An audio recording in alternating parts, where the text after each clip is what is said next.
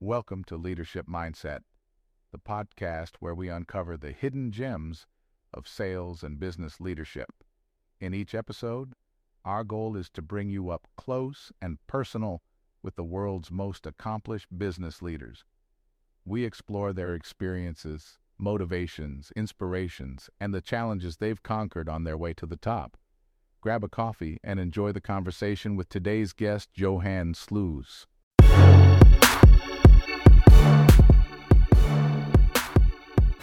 Johan Sloos, you're very welcome to the podcast. Thanks, Paul. Excited to be here. Whereabouts are you based right now, Johan? Where are you sitting in the world? I'm based in a small village called Lisse, which is at the western side of Holland, at the coast side between Haarlem and Leiden. It's the area where they grow the flowers in Holland. We just had weeks and weeks of tulips and daffodils, etc., right in front of us. Yeah. Interesting. I want to talk to you more a little bit about that, about the Netherlands, because the country fascinates me, but we'll get there later on. Tell me about where you grew up and talk to me a little bit about what that childhood was like for you. Yeah, sure. I think about growing up, actually I grew up in this area, and my father always had his own business, a printing business, situated right behind our house. Literally, my father would walk out of the house in the morning and you could see him going into his business in the backyard, which, I think that had a huge influence on the way I developed being part of a business, always there to help out and to work whenever there's time off, try to make an extra bit of money, but also seeing the business grow and seeing what's happening inside the business, and my father managing whatever. It was not a big company, it's 25 people more or less. But for a printing business, that's quite significant, especially in the silk screen section. So it's producing stickers, just B2B. So a lot of things came together there. So he quickly developed a model where he would not deliver to end consumers. He would only deliver to other businesses, basically other printing companies that would have a whole arena of other products like labels for products or printing magazines. And then they would sell as a part of their offerings also stickers. And he would just supply that little part of their business. So he could quickly expand by just adding more resellers, basically, rather than the hassle of selling to consumers or end users. Yeah. So he was one of the early adopters of the distribution model. I would say so, yeah. I don't think he ever really gave it much thought. He's not a natural seller himself. He just doesn't want to have the hassle of dealing with end consumers that will complain about stuff and whatever. And he quickly realized if I sell through other companies, that's off my desk. That's with others. I just focus on delivering a quality product and developing a logistics that would mean that he could just order the stickers with me. He would deliver the stickers straight to the end customer with labels of the reseller, and that's the way it started working. And it's still to date, it's quite a unique concept within this industry. It sounds so easy, like everyone is doing it now, right? Amazon will sell and you get the product delivered not by Amazon or maybe by Amazon, but who you buy it from, etc. But this is 50 years ago that he set this up, and it's still working brilliantly today. Tell me about some of his best traits and characteristics that you've inherited. It's a good question. I've been in a 6-month coaching session with a lady in the village here, and she asked me about things that have influenced me, and I think there's 2 things that I learned from him and that I still actively practice to date. And one of them is always be positive. And I just explained to you that we had a reorg in the company I worked for, so I just was being made redundant. And people ask me, why you're optimistic? So because I always learned that if things fall down, he was like, I have my own company. If that, whatever reason, it doesn't work anymore, and I have to restart in no matter what kind of job. Bottom sounds almost snobby, but it's like whatever. You have to start picking up bins from the street, and that's not a good job, but something completely different, out of this world. He said 6 months later, I'm sure I'll be driving the truck, picking up the bins, and 6 months after, I'll be managing the team of truck drivers going through the streets. So he just has this kind of positive outlook always that he will be fine. He'll get there, no matter what. And yeah, I stick to that myself. Right? It's what's the worst that can happen. I think attached to that is the discussion that I had yesterday with this coach is You see a lot of people nowadays, and after past 5, 6 or 10 years, people started earning buckets of money, right? Salaries are always more somewhere else, more and more money. And they get stuck to the idea that money represents who they are and their status. And they get so attached to it that they forget about themselves. And what you can bring to the world it's just not the money that you make, but it's the impact that you have on people, whatever. I think that's an important one. And the other one is that he never worked more than 8 hours. He would walk out of the company 8 o'clock in the morning, or out of the house, and 5 o'clock he would be back. And one of his principles was, I will always have dinner with my kids and my wife. And every day we had dinner with my father, always. I don't know anything better than 6 o'clock in Holland, 6 o'clock, dinner time, and my father is there. But he would be there from 5 o'clock, and he would play with us or spend time with us.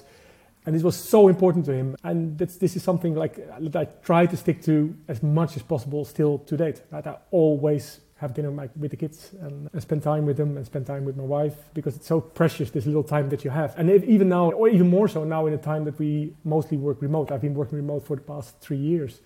And it makes you realize that before you would go out of the house 7 o'clock, drop the kids quickly, right, run. And with a bit of luck, you're home 7 o'clock in the evening. I used to live in Dublin, and I used to spend an hour commuting back to home, and you'd be home at 7 o'clock, rush and fix dinner. And how much time do you have left to see the kids? Like literally nothing. Yeah. An hour at best. Yeah. And then we had to go to bed and whatever. And now we have a little bit more time, and you realize even more how precious that time is to spend with the people you like being with, and how important it is over any job or over any salary that they would hang in front of you. In my view, at least, right? It's not that I say that other people are doing the wrong thing. It's just very important to me. And I really got that from my father. And I still appreciate him for it, for always being there. They're two wonderful gifts. It's easy just to say, here's two things that I know about or I remember, but they're incredibly powerful. One is the power of optimism. So many people I find are worse when it comes to what could happen. It's almost they catastrophize situations rather than saying, what's the worst thing that can happen? Can I live with that? What will I do? And just been eternally optimistic. If you bring value, you're always going to be fine. It really is. It's easy to say, but if it doesn't live inside you, it's hard to... And it lives inside you because you absorbed it over time. Yeah. You can't read it in a book. 100%. I think, Paul, that's one thing. It's seeing other people struggle with it. And if you figure out what the context is, so not saying, oh, you're so negative. Yeah. If you talk to them and you figure out why they have that outlook, you often find out that their parents were scared, right? They had this fearful view on life or whatever. Yeah. So I'm very fortunate that I have this upbringing with somebody who's very optimistic and never worries about his company. It's once you're younger and inside the company and you hear the people in the company, the people at the factory machines complaining, your father is whatever, his father, his life is easy, right? He makes good money as a business owner. They don't see the risks that he's carrying. They don't see the fact that he is actually providing that business and people are able to work there, providing them again a life and etc.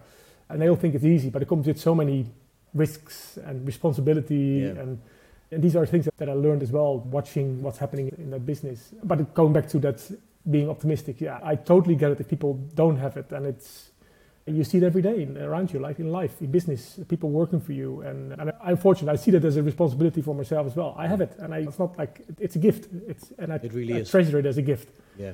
And the second one you mentioned, Johan, which is the time spent with you. I think that is the other side of that same coin, because if he was worried about, if he wasn't an optimistic nature, and he'd be worried, I need to stay at work, I need to show up, I need to be there in case, he wouldn't have had that time.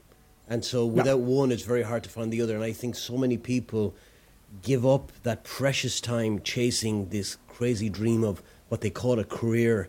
And we see so easily, and you spoke about this earlier, is how quickly, just like that, a company will let you go and they do not care. And all of that time that you sacrificed for them at the expense of the things that are really important is, I think if we could just grasp more of that and say, job number one, spend time with loved ones. Because they're not going to be here forever. They're not going to be here. Or you're not going to be here for them. Exactly. Yeah. Now that's the thing. I think time is a really interesting point of discussion now more than ever. With the sunrise of AI and all the advantages that it claims to have, and it does have, right? It can automate so many things that it's truly scary. But it brings back the 100-year-old discussion that we always thought that automating stuff will bring back time to people. It doesn't. Yeah. It just increases productivity of people. And you see so many posts on LinkedIn now, it's so great, we can focus on the more important stuff and we can focus no, it's all aimed at more productivity. So look at how we did our jobs 10, 15 years ago and how productive we are now. It's just businesses taking advantage of that. It's not us getting more time. It's almost ridiculous. And you would hope that AI would bring time to people, but I know it won't. We'll still be working 40 hours a week or more if you choose to, instead of having it as a tool that provides us all the ability to spend more time with each other. That's a really profound insight. Getting away from all those burnouts and all the stuff that comes with it. That's worth, actually, you know what, I'm going to highlight that, Johan, because that is actually a really profound insight. And you're 100% right. I don't think people have stopped enough to look at this, because you're right. You mentioned excitement and fear in the same sentence about AI. And there is an excitement about, look what I can do, look what I do. And I remember the excitement around email when that came in as a productivity tool, and how it could save me time, and the company's getting excited about it. But then it actually intruded into our everyday life because it's now in our pockets. And I think AI, if we're not really careful. And talk to me, you mentioned excitement, and I think you used the word scary in the same sentence. Which is it for you? I think you need to choose for excitement and deliberately be intentional about it. And it's because it's not going to go away. It's going to be part of our lives, and everybody can see the advantages to it. I'm using it myself now almost on a daily basis, in the sense that it's almost like a second opinion with a doctor, right? You have your own ideas and you check it to see, is the structure of my thinking in line with the information that's out there? And I love it for that, right? Because it also makes you realize that no matter what's coming back now, if you bring it back into your own business or the business you work for or whatever you use it for, you need to make it your own. You need to add that human factor to whatever happening.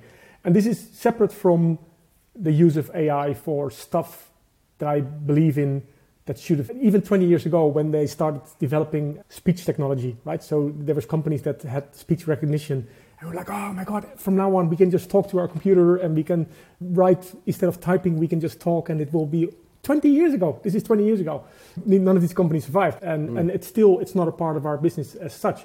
However, I always say, if you call a call center and you just ask for practical information, if that can be replaced by a form of AI, for me, any day, right? I feel sorry for the people sitting there because they never know the real answer.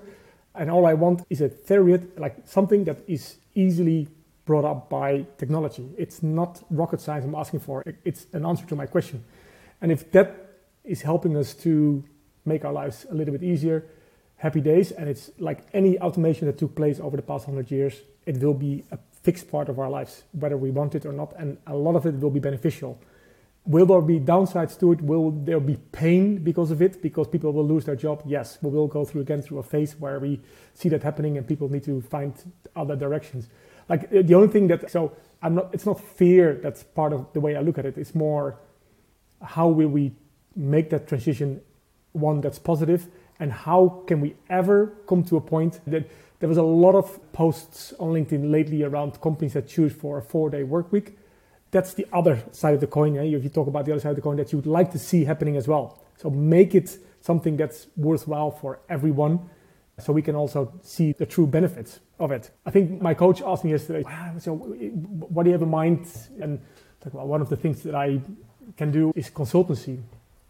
So consultancy, I think that's also a lot of hours. I said, no, the principle for me of consultancy is that you do as little as possible for the highest amount of money being paid for. Now that sounds, oh my God, you're arrogant and whatever. No, it's because if you can focus on that bit of expertise and understanding and knowledge that you have from all those years of working in a lot of companies, and you make that available to a company, it needs to be brought into a short amount of time and a small package for a big number, because that creates the most value for the company you're working for. It's not sitting there, you can have me for 8 hours a day for 2 weeks and I'll help your company be more successful. That's rubbish. That's just rubbish.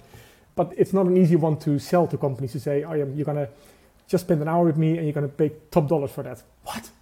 Just for, yeah, because they give you some insights that will make your company go in a different direction. So, yeah, that's my thinking. Yeah, that reminds me of, stop me if you've heard the story, it's more of a parable of the giant ship that broke down, and they called this engine, they tried to repair the engine and they just couldn't get it. The ship is sitting there in the middle of the ocean, and they fly this engineer out who knew this engine well, and he comes in and he puts his ear to the engine and he taps it with a hammer in a certain spot, and the engine springs back into life. And then he sends through his invoice, and the invoice is like something like 10,000 euros, right? And they said, this is outrageous. How can you do that? He said, break this down. And he goes, okay, 9,999. Sorry, €1 for tapping, 9,999 for knowing where to tap, right? Yeah, 100%. And that sounds to me like what you're talking about. Tell me on that then, where have you come to any conclusions on where you would apply the expertise? Where's the lever for you? I think it's literally, so having spent over 10 years in Dublin, right, in the time that there so many companies landed in Dublin and set up their international office or EMEA office in most cases, so usually American or US based companies. And I think which I would probably say, and I would love to hear it from you as well, Paul, but I think the majority falling into the same traps all the time and time again. I think there's probably two reasons for that. One, they all follow the SaaS blueprint, how to set up a company, right? These are like often young companies with young owners, and they literally, I'm not saying they have no clue because they're super smart people. But of course, for everyone, it's a huge challenge to set up, to grow your business and to set up international offices and to manage that and to get the best results out of that. And they will all warn you that Europe is not the same as trying to get into the US or whatever. And still, they all make the same mistakes, right? And still, they regard Europe as one, or maybe not as one, but look, how different can it be? They will set up massive teams, probably not hiring the right talent. So I always think, coming back to, now, in a couple of hours, I know that in a couple of hours, I can help a lot of companies rethink that the whole process of how they do it and why they should do it in a different way. And I think that's not necessarily just experience. I think experience is still the big trap for a lot of people, maybe even in sales, even more so, because in sales, there's nobody telling you to ever do more training, right? If you're a surgeon, you do constant training. If you're an electrician, you do constant training. If you're anything else, you're constantly busy with making sure you're up to date. And with sales, it's often just, I have 20 years of experience in sales. I know my stuff. I think the only way to keep yourself at the top of your game and to be valuable to companies is to constantly learn, right? Yes, there's no choice. And I don't necessarily mean, I know you've been in center training, and I don't mean necessarily doing center training all the time. It's just really understanding what's happening in your business, what's happening with sales, why is it changing, what dynamics are changing, how do I need to make sure that I understand how to run my teams in that changing environment. The customers are asking for different stuff. And I love that aspect. And if you lean on your experience, or if you think that experience as a company is what you buy and then will save your company or will bring your company to the next level, it's the example of so many scale-ups hiring big hotshots from SAP or from whatever company or Oracle, right? It's always the same names. And then, let's make that guy the new head of sales or CRO or whatever, because he is experienced with all that stuff, bringing a company from 100 million to 2 billion or whatever. Those guys are they're just small instruments in that big story of that company growing, which means that they don't necessarily understand the dynamics of that smaller company and how important it is to understand the profile of people, of salespeople that you need to be successful. And the go-to-market model, does it align to your sales strategy? Is it aligned at all? And do we understand that if we just hire 50 people in 6 months' time, because that's what the company wants, right? 50 seats need to be filled in 6 months' time, that you actually hire 40 people that are just not capable of doing the job. It's going to take you 2 years to even get them to mediocre level. which is just a complete waste of time. All those little things, right? Yeah, I think that's a broad range of topics. It's a broad range of topics, but again, it's easily spot. It's like when you gave me the example of the guy flying into the cruise ship just to tap. It could have well been whatever, a person sitting there saying, "Have you actually checked the little bit of electricity cord by the start button of the engine? Yeah. Have you checked that part? Oh no, shit, nobody looked at that. Yeah. Bomb, and it starts. Yeah. If people. Sorry, go on. Sorry, I was just going to say, in terms of what you were talking about, the consulting side as well, particularly, I think there's so many challenges. You mentioned startups. My experience with startups is to get through that gravitational pull of getting off the ground, you require a huge amount of exuberance. I won't say hubris, that's probably too strong, but exuberance and self-belief. Yeah. And I think that those companies, certainly in the first 6 months, maybe even up to the first 2 years, are probably not good targets because they believe they know it all, they have it all. They haven't experienced, they haven't run into the wall, they haven't run into the fist, the punch, or whatever it is that's going to hit them and take them back. And so trying to uncover pain and help them discover that they need help in those early days, forget it. I also think if you're looking at American companies coming in to Europe, certainly into Ireland, I can't talk about outside of Ireland, but you have all the government agencies promising them everything. Right. And that's another thing. But I think what you said about the helping people navigate through the rapidly changing landscape of sales and sales leadership particularly, I think that's a real open goal because there's tons of companies out there. And you mentioned I was a Sandler franchise for 20 years. I let my license expire there back in February. But there's a lot of companies like that. And so sales get tons and tons of, you think. That's another story, whether it's the right stuff or the real issue with that is how it's delivered, which I think AI is going to change rapidly. But I think the leadership side of things, nobody teaches people really how to find their inner leader. Sorry, that's not true. That's not saying nobody. But it's very, in my experience, few leaders get access to the good stuff that is out there. And it's almost like you were a good rep, here's your promotion, off you go. We believe in you. And then you realize that everything that made you good as a rep is not going to serve you well as a leader. And but I think there's something in that for sure. I also think, I don't know whether you've done anything with, say, AI around the consulting and training side. It's great for things like, say, frameworks and documents and proposals, all that kind of stuff, 100%. Where it is so powerful. I'm excited, by the way, because I discovered a new plugin this morning.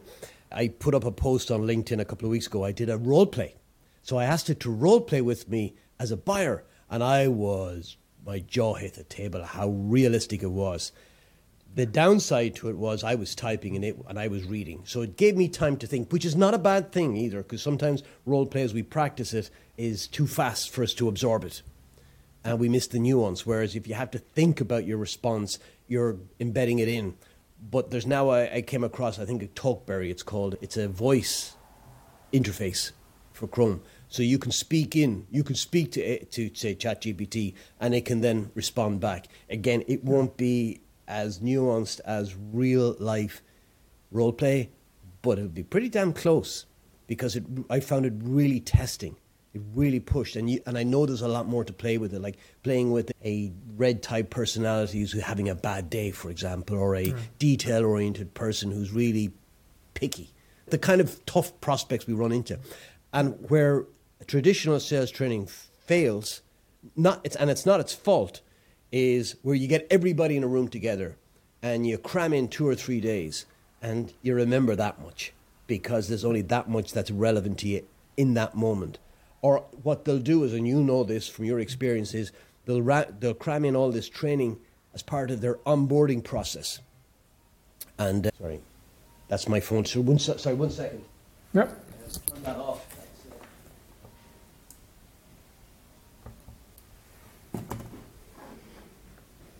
Sorry about that, Johan.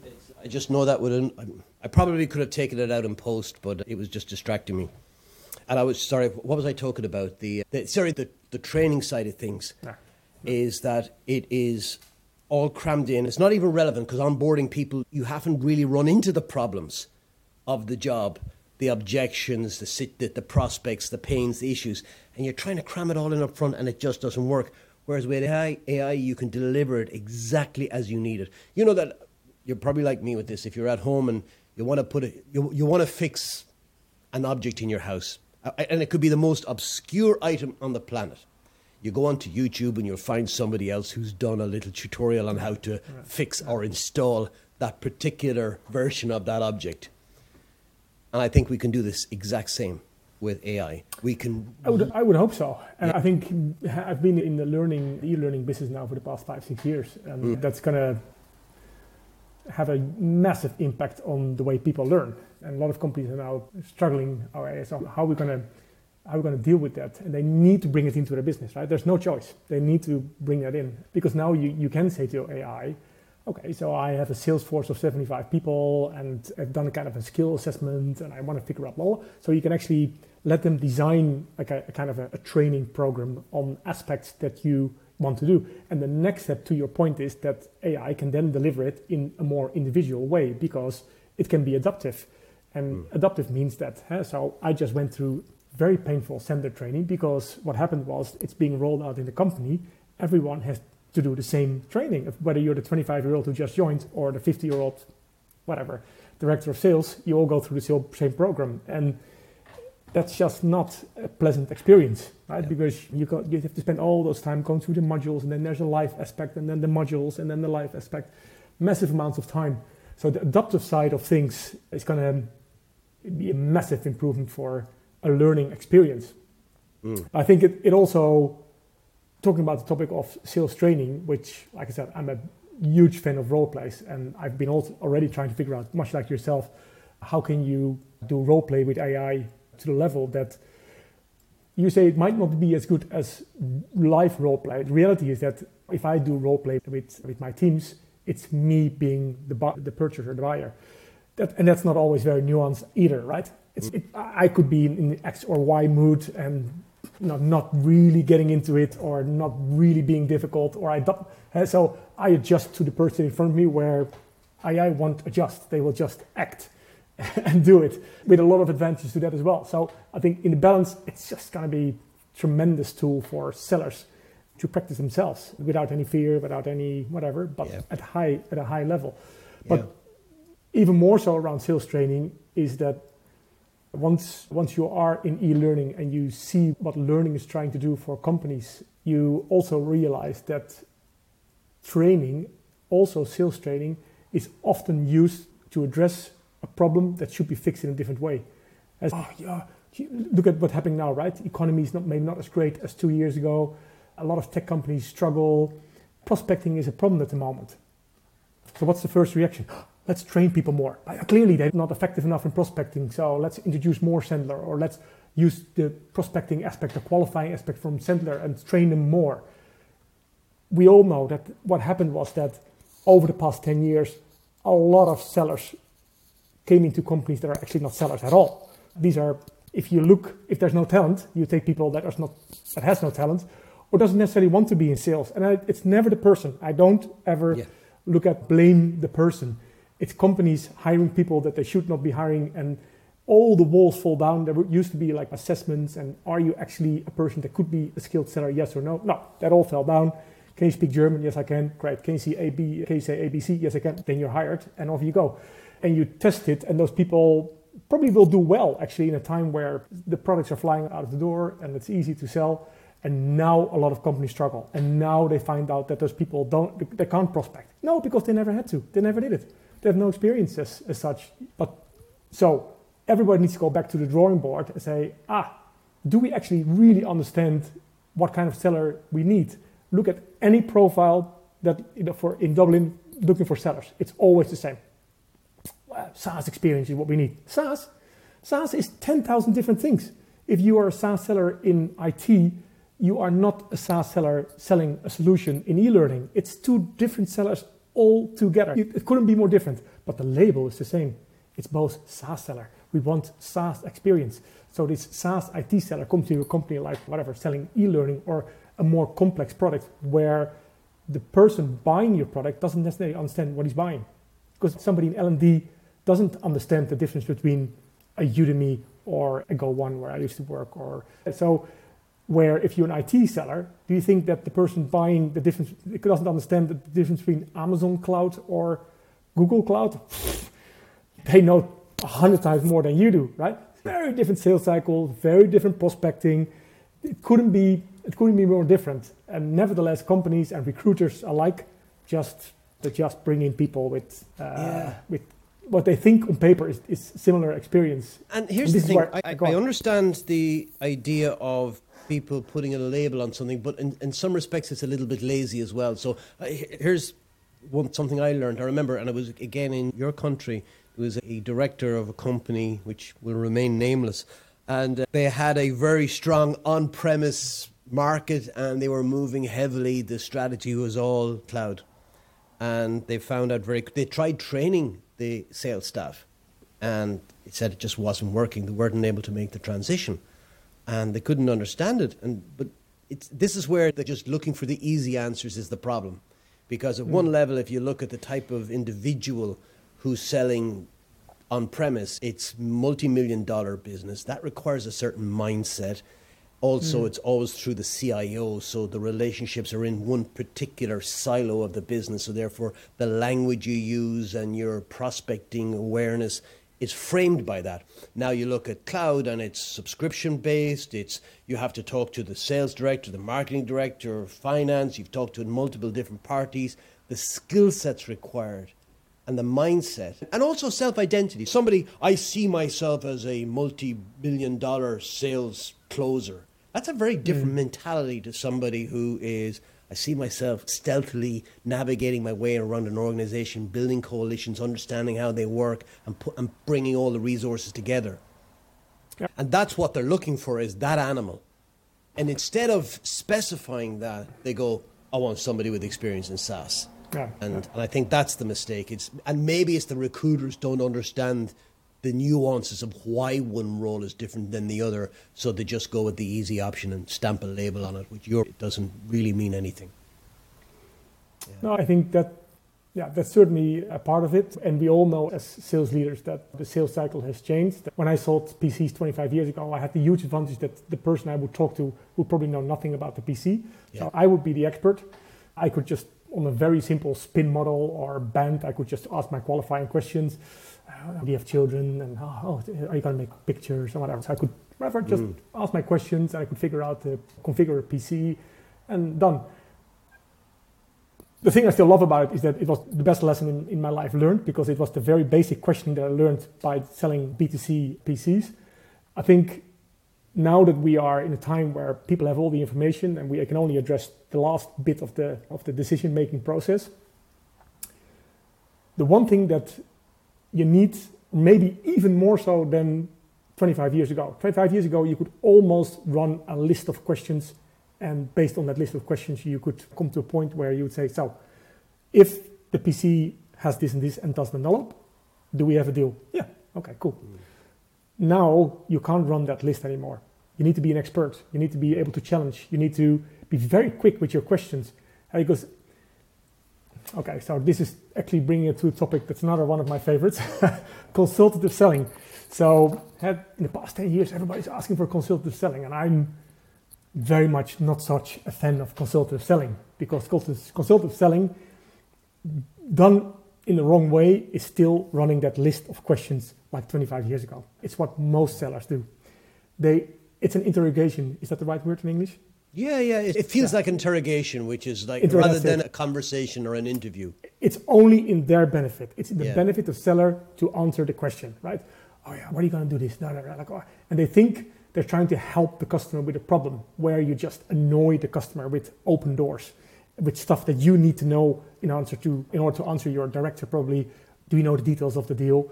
But you don't provide any value. And I always try to say to my team, imagine if you would talk to a CEO. Now, any seller that claims to talk to C-level, never believe them because nowadays most sellers never talk to C-level. That just doesn't happen unless you do a $20 million deal, whatever.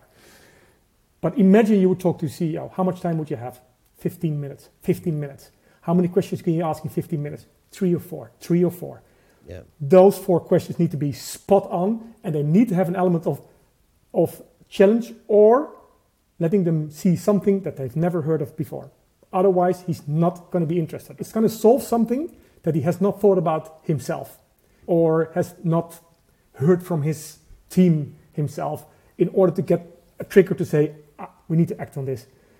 And then yet again, if we talk to a VP of business or a head of whatever, right? And we have this hour meeting because it's set there for an hour and we think, rub, now I have prepared all my questions and we go through it. And at the end of the hour, the person they feel drenched because they were just answering open door questions, not getting any value themselves. They know that they're providing value to the seller with their understanding of the business and whatever. And the seller can rub his hand and say, now I have a good understanding of your business. And I think we can make the product fit to what you need and blah, blah, blah. And, but there's a huge change now. So I want the sellers that understand how to address that little window. That's not the fault of consultative selling. That's, to me, or the fault of the rep. I think that's the fault of the managers and also sales enablement. Don't get off blameless on this. And I'll tell you, I have a lot of experience in this problem. First of all, I think we forget what it's like to be 24, 25, where a lot of companies are hiring at that age. I remember my first job was a programmer in a company in the UK, and I was 23. So I was late going to college. And I remember one Friday mid-afternoon, everybody starts walking by me in the office, and my boss said, I was the last. He says, come on, are you coming? I said, where are we going? He says, to a meeting. Just a company meeting, a team meeting. I had never been to a team meeting in my life, and I felt so grown up. Like this was like, to me, entering the adult world, and I sat around the table. It was like, it was a weird experience, really was. And naive. You can't believe how naive somebody at that age is and just doesn't understand how the world. Most, not all, some people are born with that gift, but most don't. So that's one thing. Secondly is that, and this is where I have the experience of, you go into a company and you can see that, like you said, they're using certain tactics, questioning tactics as a blunt instrument to hammer a prospect with. And they don't understand the nuance of both what conversation needs to reveal itself. Also, depending on the level of the organization, like you said, you get 15 minutes with the CEO, you're not going in there to ask 10 dumb questions. But they're not given that training. They're not given those scenarios, those to role play with. They want training. They want 2 days of boot camp. And then when you say, what about this and this? No, and I've had this in some of the top, like, Fortune 100 companies. No, Paul, no, we don't want all that. We want to get the low-hanging fruit. We want you just to give them the qualification framework, pain funnel, or questioning tactics. I said, yeah, but we need to understand why we're using this. When you ask a question without understanding why you're asking it, then it's just a blunt instrument. Yeah, no, they're fine. We've got that. And I'm thinking, no, you don't. But you know what? I'll take the money, thank you. Because if I push back too much, they'll go to somebody else who will promise them what they want to hear rather than what they need. And that's the biggest problem. And if you can solve that one, you have a great business. And maybe that's an area. But I think there's a hubris in companies, like, we know what we're doing, which is why I'm not always a huge fan of the challenger model, because in itself, unless it's understood, when it's understood, it's great. When you have a point of view and you're able to tell a story in terms, we got to teach our prospect. No, you're not going to teach a prospect anything. You might help them discover something by a carefully chosen story, but to be able to do that and make them feel like it's theirs is a massive skill, and they don't spend the time to learn that. That's the problem. Sorry, that's a bit of a rant. That's 20 years of that's 20 years of frustration, Johan. Now that I'm out of the game and it's just pouring out of me. But it's there. And here, one of the reasons why I didn't renew, nothing to do with Sandler. They're a wonderful company. I just got tired of trying to fix the same problems that people did not want to fix. The real problem. They always wanted, literally, I remember hearing that in my first year in Sandler. Oh, just give us the low-hanging fruit, the easy stuff. And I'm thinking, you know what? Success isn't easy. You're trying to get shortcuts. And that's why all these blogs with 5 tips on this and 7 ways, shortcuts or whatever it is, to 7 tips to supercharge your prospecting. It doesn't work because you can't. There is no 7 tips. There's hard work. And so this for me, this comes back a little bit to understanding the profile of successful sellers, right? The one thing you can never give to people is a sense of curiosity. And I always try to tell a team that one of the things that I like, how do you give an example of being curious about what's happening? And so let's say back in the day when you were still visiting customers, which it doesn't really happen anymore nowadays, but I remember so well when I was younger as well, you walk into a company and whatever, you actually see the factory, right? You're going to a company, you say, what's happening there? What do these machines do? Ask anybody who owns a business or is responsible for it, they will go mental. Oh man, I tell you, these machines, these are the only ones in Europe that actually can do that. And you'd be excited and they would be excited. And this kind of thing, that's very hard to replicate that in a call, right? Because you don't see their environment, you don't truly understand. So then you run the risk of asking them those questions. But that becomes like, again, that's not a nice conversation. So the only way to tackle that is by being curious up front. So try to understand their industry, their life before you talk to them. So you actually can drop hints of, I do understand what you're doing. You have these specific machines, blah, blah, blah, blah, blah. I've seen that. What do they actually do? Why do we use them? What makes the, whatever, right? And I think this whole aspect of being curious,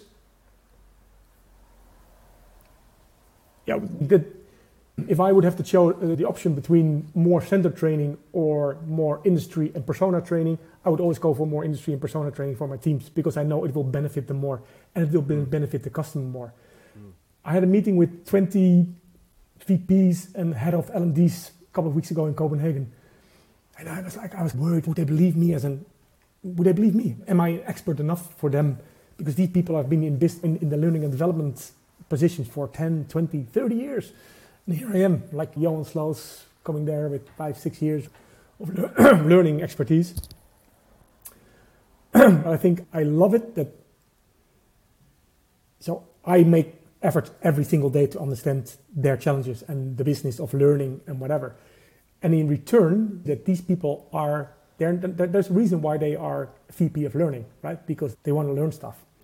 And they probably know that 90% of the stuff that I say, they know that. It's just always looking for that little diamond that they haven't heard of. Exactly to the story where I say a CEO wants to hear something they haven't heard before because they don't expect anything else. Why would I come there telling them a story that they've never heard before? No, it's just going to be 1 or 2 little things. Like to your Sandler point, if you sit in a training, you probably pick up one thing and hopefully you use it and whatever. And that's the way it works in a sales conversation as well. So to your point of the challenge of sales, I'm not necessarily a fan of one or the other because it's always a mix. Right? If people ask me, what sales methodology would you use in a company? Doesn't really matter. Yep. I just want good people that are curious, that understand their business, that follow a process because you can't deny it. Like sales is a process, and if you forget about certain stuff or you don't introduce certain aspects early enough in the sales cycle, you just make your life difficult. Right? It makes the life of yourself and the customer so much easier. If you follow a process, you bring that person on that process with you. So from both sides, you don't waste time, energy, or levels of commitment for that matter, right? If you don't make things clear up front and blah, blah. So you need to stick to the process, but on top of that, we're all human. That's where the difference will be made. How curious are you? Do you truly understand what's happening? In a way that's conversational. Right? When I talk to these people in Copenhagen, it's conversation that I want. They don't want bullshit stories from me, how good we are, how fantastic the product is, that we solve everything. We don't solve everything, not by far. Not a single company solves everything. And that's part of the fun of e-learning. There is 100 ways of solving it. Like with sales training, when you were selling Center, probably, you can't fix everything. You fix something within a company and it needs to fit. And that's why they come to you and say, we have a prospecting problem. Pipeline is down quarter after quarter. Paul, can you fix it? Like my directors would say, Johan, pipe is down quarter after quarter. Can you fix the pipe problem? You need to do more prospecting. No, that's not. You asked me something. What else have you asked? Have you asked anybody else in the company to solve this with me? Because if I just can solve the pipeline problem, I can fix it. But the pipe will not necessarily be better. It will be more pipe, not more sales. So these kind of things, that's the part of sales that keeps on being fun, right? Yeah, for sure. I'm just curious. I have a professional interest in it. What did you learn from the meeting in Denmark when you had so many heads of learning in a room? What are some of the challenges facing that industry in 2023? It's good you're not the first one to ask me, so that's so I think I learned two things, and people always say you have to have three, but I only have two. I think one is they all still expect impact from training. So no matter how effective e-learning can be, being asked the most successful learning they introduced in the past year, and this question was actually asked in that session, they all said face-to-face training. That's the only one that delivers impact, true impact, where being checked later on surveys with the participants, they all say, this made me change the way I do my job. Yeah. Never the e-learning. Okay, that's one aspect. The other is they are still not part of the decision-making units in the companies. So L&D, every company will say learning is important, it's strategic. Being asked in that group of 20 companies, which of those companies actually has a CLO, so as a Chief Learning Officer? Wow. 0. CHRO, yes, 1. So that's, okay. Well, I won't say the name, but... Okay. Yeah, no, that's interesting. That is really interesting because it sounds to me like a lot of companies then are just paying lip service when they talk about our employees are our most valuable asset. Yeah.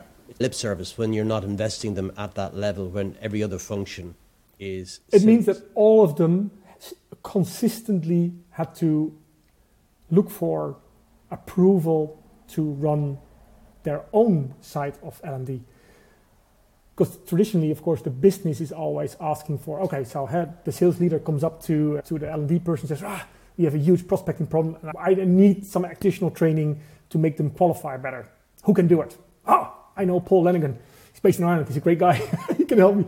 But so they will act on demand rather than proactively designing learning programs. Even, okay, now people from Go On are probably going to listen to this podcast, and maybe you're not going to record this part or send that, but even in Go On, we are a learning company, and in a year and a half time, all I got from learning is mandatory learning, compliance, all the stuff that nowadays is necessary, and Sendler. No other real learning programs, although we sell individual learning paths, we don't even eat our own dog food, drink our own champagne. Yep. That's it, yeah. So that's remarkable. So it shows how difficult it is to truly become a company that embraces learning as a strategic element to be ahead of the game in 3 or 5 years' time, because that's what it will do. I think in technology, that's much more a given thing. I used to work for Pluralsight, and I love the fact that they were actually able, by assessing, because technology is more binary, right? You understand Java development or you don't, and somewhere in the middle you can assess that. And then you can assess a skill gap, and you can address your training and make sure that your company, on a company level, you don't have any skill gaps in the technology that's going to bring your company to the next level. Fantastic. And now we need to bring that element into the likes of sales and marketing or whatever, right? Being able to really understand how important are these departments for my company? Hugely important. How many money do we waste on those departments? Massive. Marketing, let's try this. Hundreds of thousands of euros to Google, hundreds of thousands of euros to God knows. What's the return on investment? I don't really know. What's the cost of one lead? A couple of $1,000 per lead? Are you joking? That's not a return on investment. And same with sales. We need 15 people. And then 6 months later, they don't really function. Let's bring it down to 5. It's massive amounts of money, all based on the fact that it's not thought properly through why they need it and how to make that work. Yeah. You see, and I think one of the problems with the soft side of training is that there's ego involvement. It's easy to admit to, I don't know how to upskill my employees in, say, Java, as an example. But it's harder to admit I don't know how to train them, or I don't know how to hire somebody with the right sales skills. That's also true. I see it on the sales side. Nobody wants to put their hand up, or very few will put their hands up and say, I'm not good enough at prospecting. I need improvement. They don't, and that's one of the reasons why I think sales enablement exists, is to put these programs together and make them mandatory. You think about it.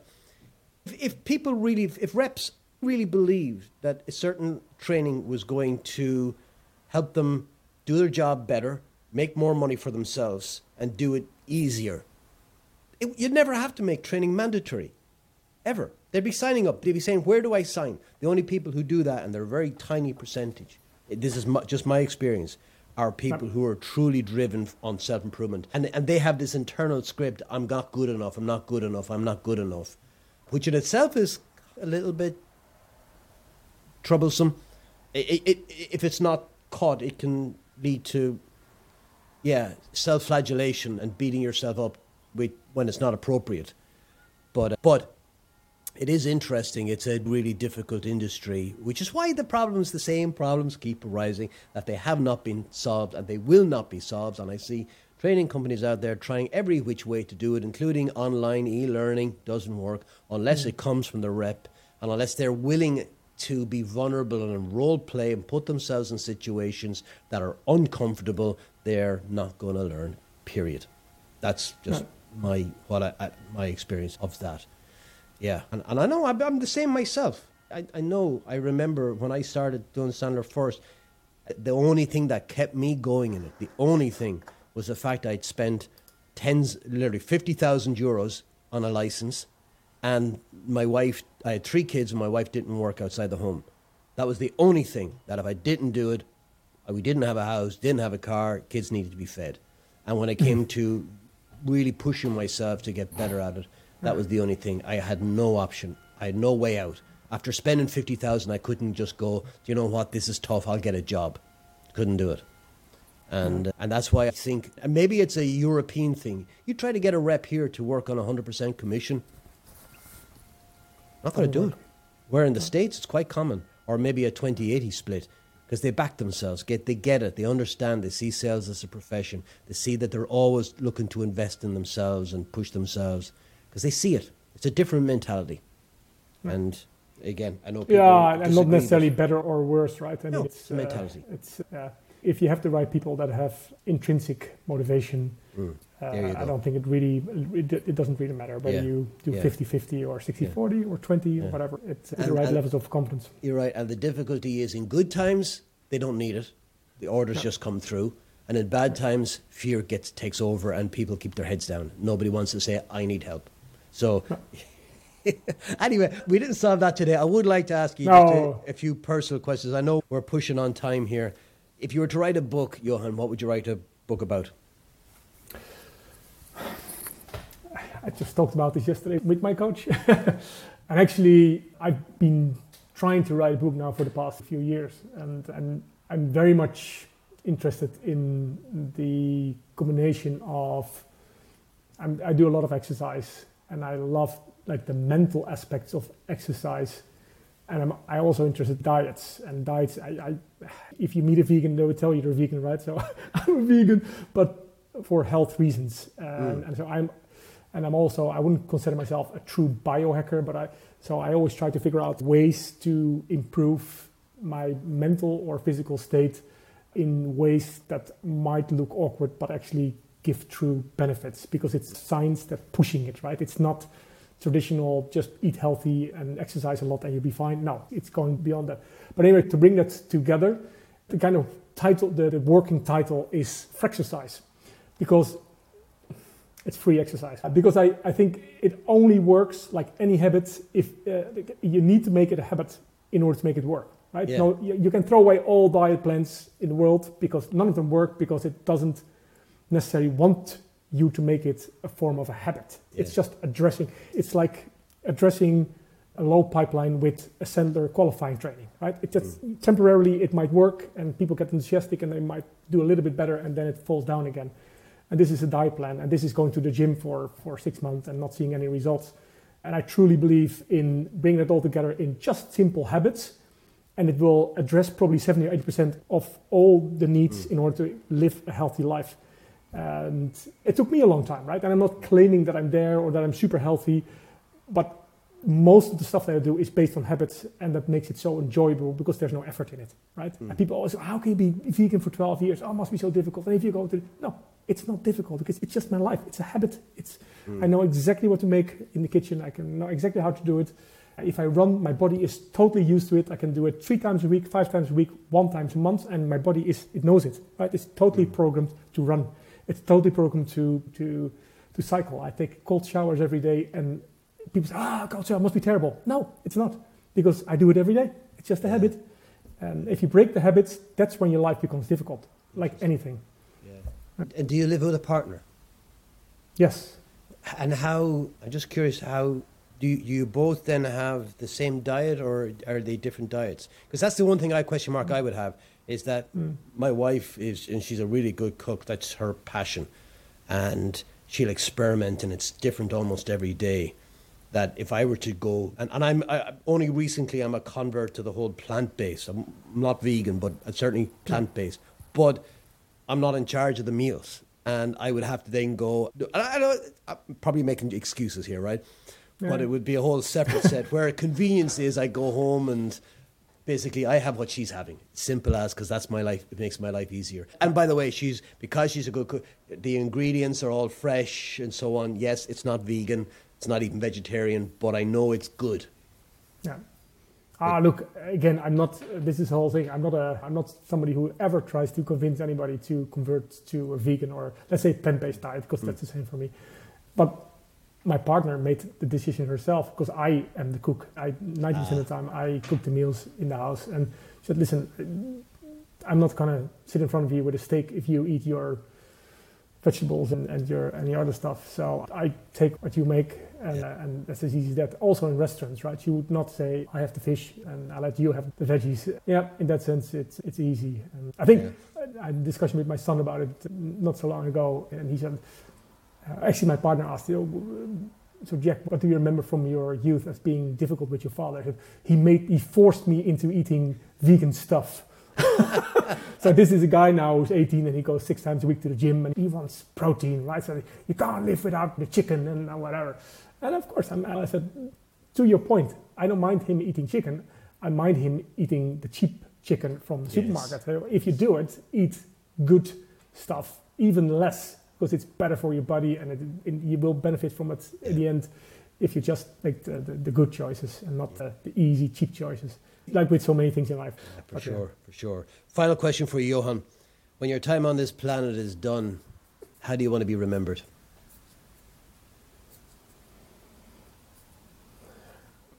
It's always a tough question, but I think it comes back to what we talked about earlier. I want to be remembered for my interest in other people, right? The fact that I want to spend time with them, that I'm genuinely interested in other people and what's moving them and where I can help a hand that I would. I think the one thing I still have to learn is actually sometimes ask for more help myself, because you're so consciously available to maybe to help other people. But that would be a nice way to be remembered. Not for my successes as a seller or my companies or whatever millions I haven't made, by the way. Just as somebody who was fun to hang out with. And this is what I hope, especially with my kids, right? Or the people close to me. I hope they enjoyed spending time with me. Johan Sloos, thank you so much for being my guest today. Thanks so much for being part of it.